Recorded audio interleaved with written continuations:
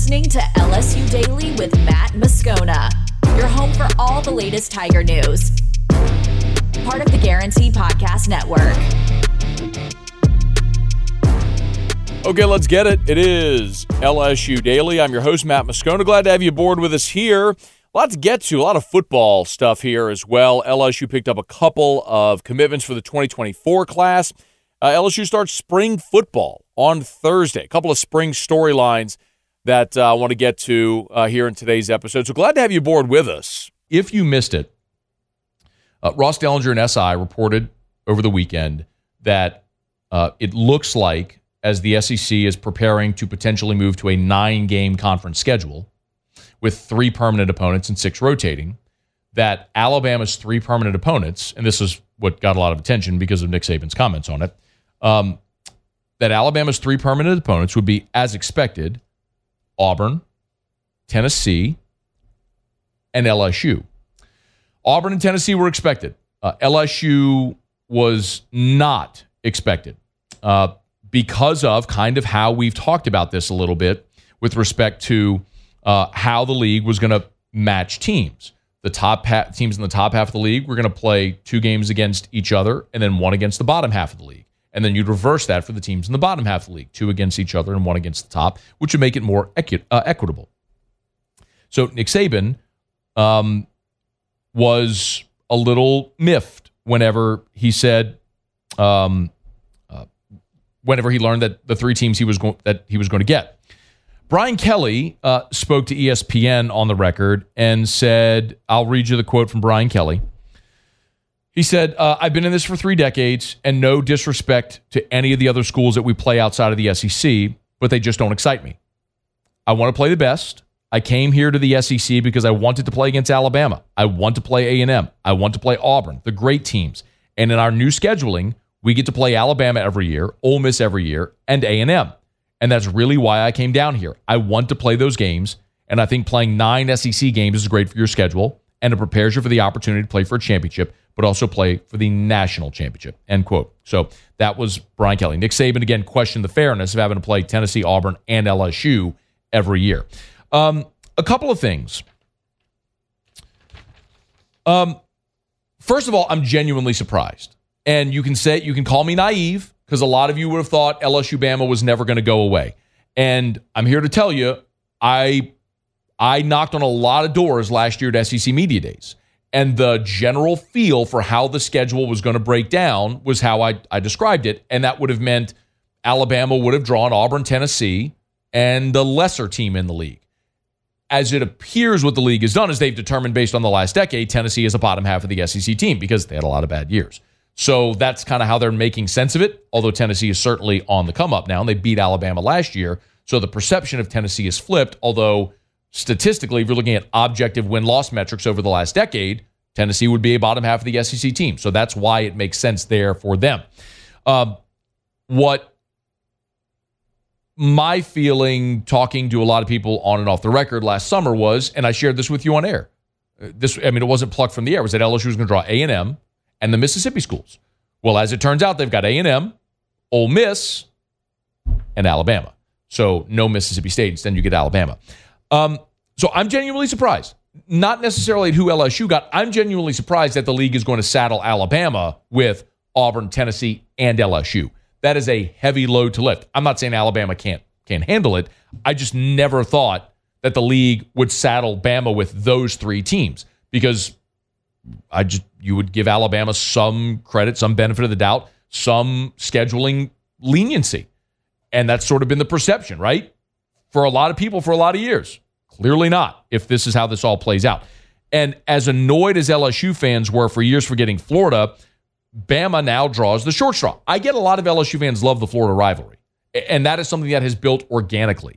But when the league went to the current model, the fact that LSU got stuck with Florida, it wasn't about playing Florida. It was that it was the toughest draw in the league.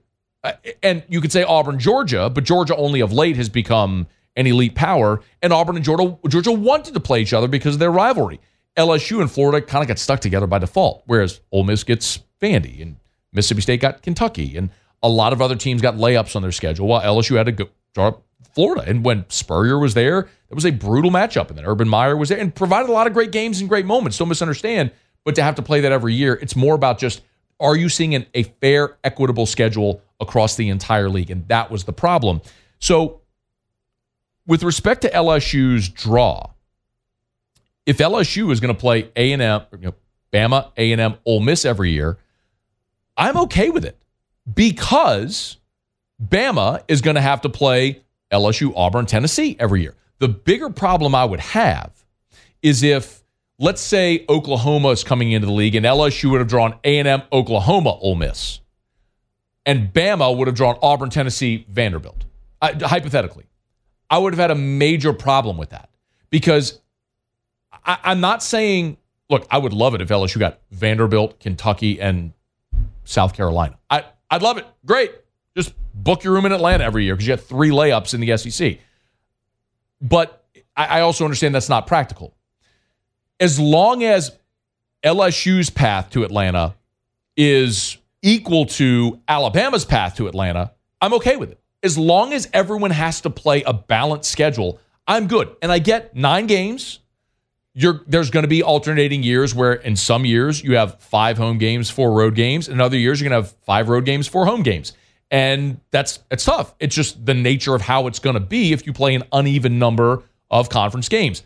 All I want to do is at the end of the year, or at the beginning of the year, really the end of the year, look at the schedule and say, yep, everyone basically had the same path to get to Atlanta to play for the SEC championship and make the college football playoff. The other part of it is the second thing that I just mentioned. You're going to be in an expanded college football playoff by that time. So the thought of a 10-2 or even 9-3 LSU being in the playoff isn't far-fetched. You can lose to a couple of top 10 SEC teams in the regular season and still get in that 12-team playoff because of an expanded playoff. The best teams are going to make it. It's not as rigid of having to win the league or having to get to Atlanta or having to be a one-loss team and have other things break your way to get into a 4-team playoff. That's why I'm really okay with it. And you preserve a game that a lot of people really like, but ultimately the only thing I wanted with respect to scheduling, look, yes, there's a lot of things you want. I want to play every team in the league more often. I love the fact that in a 6-3 model, you're going to play every team in the league in 2 years. And over a 4-year span, you'll have played every team home and away at least once. Those are things that I think are fantastic for the league, for the sport, for the fans, for the players, for everybody. But at its most basic level, what I really wanted was just to have an equitable schedule. And if everybody has the same path, the same level of difficulty to make it, okay, then I'm good with however it were to play out that way. If you're able to preserve Texas A&M, if you're able to get Oklahoma and Arkansas playing again annually, or Missouri, however it may go, and that's good for the fans and the schedule, and it makes sense a lot of ways, great. Just as long as by the end of the season we look at the schedule and go, yep, Georgia's path was the same as Missouri's path, was the same as LSU's path, as Texas A&M's path, or Oklahoma's path, or whatever. So, yes, just I'm good with it. I would have been today screaming my head off if hypothetically Bama had drawn LSU, Auburn, Vanderbilt, and LSU had drawn Bama, A&M, Ole Miss. That would, in the end of the day, would not be something that would make a lot of sense or a lot of fairness over the course of a season or a number of seasons. LSU hits the practice field on Thursday for spring, and you're going to see a lot of spring storyline pieces coming out this week leading up to the start of spring football. And I was doing an interview with Ryan Fowler in Tuscaloosa on the game in Tuscaloosa before AFR started today. And he asked me, we're talking about the LSU-Alabama schedule thing, but he asked me, what are the biggest storylines for spring for LSU? And I said there's 2. There's 2 primarily for me. There's a lot of things to keep an eye on, but 2 primarily that I'm looking for. Number 1 is quarterback. And that may sound odd because you have an incumbent. Jaden Daniels started every game last year, and he's back for a 5th season, and that just seems very obvious that Jaden Daniels is your starter, and Brian Kelly has said Jaden Daniels is the starting quarterback, and there is no quarterback controversy. But actions speak louder than words. And we saw Garrett Nussmeier play the second half of the SEC championship game against Georgia. And then in the bowl game, it was predetermined that he was going to get every third set every third series. Jaden for 2, Garrett for 1. Jaden for 2, Garrett for 1. They did that through the second half till the game was far out of hand, and they decided to go Garrett then Walker. So I get Brian Kelly saying there's no quarterback controversy. But if you're splitting first-team reps with Jaden Daniels and Garrett Nussmeier, you have a quarterback controversy. If Jaden Daniels was undoubtedly locked in, your number one guy, no questions asked, you're not splitting first-team reps. You think Joe Burrow was splitting first-team reps in 2019? You think Bryce Young was splitting first-team reps last year at Bama? You know who your guy is. So I am interested in that. I don't know if we'll be able to see it. I don't know how much they'll let us see when we go out to practice, but I will be interested to know how they divvy up those quarterback reps, because if it gets to a point in spring where Jaden Daniels is taking all of the first-team reps and Garrett Nussmeier is just simply relegated to your backup, does Garrett look around after spring? I'm not saying he will. It's just tough to try to appease multiple guys. So that's one. And the answer may just be Jaden just started, no controversy, but that's worth watching. If you're looking at storylines, what's worth watching? That's worth watching. That's number one. 2 is cornerback. And I think that's the very obvious next one. You lost all of your cornerbacks. They're all gone, either to the draft or to transfer. I mean, the only returning scholarship cornerback from a year ago is LaTerrence Welch, who I have high hopes for LaTerrence Welch, but he hasn't played much. So cornerback is massive. You're losing everybody, but I would say you are objectively more talented at cornerback this year than you were last year. You add a guy like Denver Harris, who is a 5-star, Deuce Chestnut, who was all ACC at Syracuse. You add J.K. Johnson, who was a starter at Ohio State. You had Zy Alexander, who was an FCS All-American at Southeastern. You had 4 guys that are objectively more talented than your top 4 a year ago. Potential higher ceiling, higher draft picks, all that sort of stuff. You're better there. The question is, who wins the jobs? That's, for me, the other really big storyline. Defensive line rotation there is going to be big. Let's see what they end up doing with Harold Perkins. Does he move inside? There's a lot of other things worth watching. The new shuffle on the staff with special teams coordinator, with John Jansen coming on the field. There's a lot of things there that are worth watching throughout spring and then ultimately into fall camp, clearly. But for me, how do those quarterback reps divvy up? And who ends up winning those starting cornerback jobs, I think are going to be the 2 biggest that I'm keeping an eye on this spring. Over the weekend, LSU picked up 2 football commitments for Brian Kelly's 2024 class. Kalaj Cobbins, a linebacker out of Destrehan, and Ahmad Bro, an edge out of Ruston. So you'll notice, obviously, 2 Louisiana guys. That continues to be huge. Whenever Brian Kelly took this job, it was one of the primary things we talked about. You have the opportunity to recruit a talent-rich state. You have the opportunity to drive to see 4- and 5-star players or get on a flight from Baton Rouge to Ruston that'll take you 10 minutes and then be home. It's the competitive advantage that LSU will always have. Cobbins is a 6'2.5", 200-pound linebacker out of Destrehan. He's the 6th best player in Louisiana, the 20th best player in the country. 20th best at his position in the country. National number 202. That's in the On3 composite if you want to check it out. Offers from a lot of different big schools. Ole Miss, Texas, Michigan. A lot of interest from national programs. A lot of times that's how I gauge, because I'm not scouting high school players. I can tell you that's what I would look at to say, do I believe this player's good? Well, if Ole Miss and Texas and Michigan are all offering him, then yeah, it's a major national player. And you look at a spot there at inside linebacker, it's where LSU is going to have to recruit. They supplemented there in the transfer portal this year, but they're going to have to build young players. Harold Perkins is going to kick inside. You addressed it in the transfer portal this year. You got West Weeks. You got his brother Whit Weeks coming in. You lost Colby Fields. Micah Baskerville's gone to the draft. Mike Jones has gone to the draft. So you're going to need to replenish those numbers with young guys and also supplement through the portal. So Kalaj Collins is a guy there that is a Louisiana guy from just down the road in Destrehan that you got on board. Now, he was the 8th commit for this year's class. And then a day later, LSU picked up the 9th commit for the class, and it's Ahmad Bro. Ahmad Bro is out of Ruston. Again, another Louisiana prospect who had been committed to Duke. He committed to Duke in January, camped at LSU, got the offer, flipped. So edge rusher, 6'4", 235.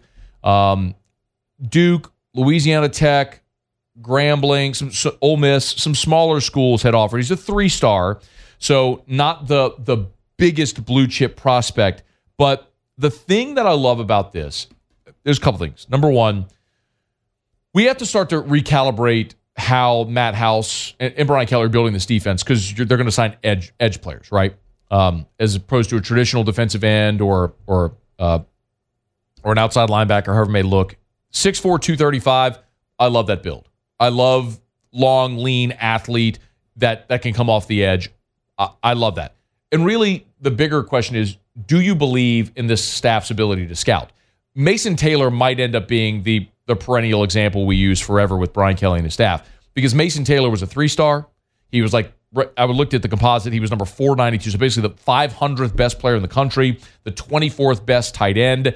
They saw an athlete they loved. They thought they could mold him physically in what his skill set was and build the position.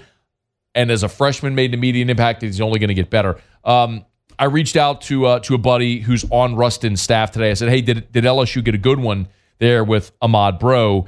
And I got this big, long paragraph text response gushing about this kid. First of all, if you're smart enough to get into Duke, you're a really good player. You're a really smart guy to begin with. But it was all about great kid, respectful, smart, leader. When we need something on the coaching staff, he's to get to the players. We go to him to go to the players. He's that guy. Plays both ways. Plays tight end on offense and is an edge guy on defense. Said super smart, respectful, kind dude off the field, on the field, motor, monster. I mean, just like a paragraph, a full-on paragraph gushing about Ahmad Bro. So if you feel like you got a dude who's a Louisiana guy, loves LSU, wants to be here, great character, all that stuff, freakish athlete that has a body that you can build and grow and develop through his senior year, and then once he gets on campus, I love it. So LSU adds prospects number 8 and 9 to the 2024 class.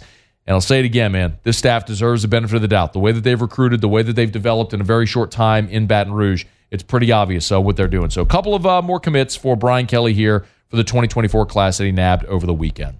Okay, that'll do it for us here on a Tuesday edition of LSU Daily. Thanks for being here. If you haven't done so yet, please subscribe up on your favorite podcast app. Rate us, leave a review on iTunes. Let a friend know if they love the Tigers. We got you covered every single weekday here for less than 30 minutes here on LSU Daily, part of the Guarantee Podcast Network.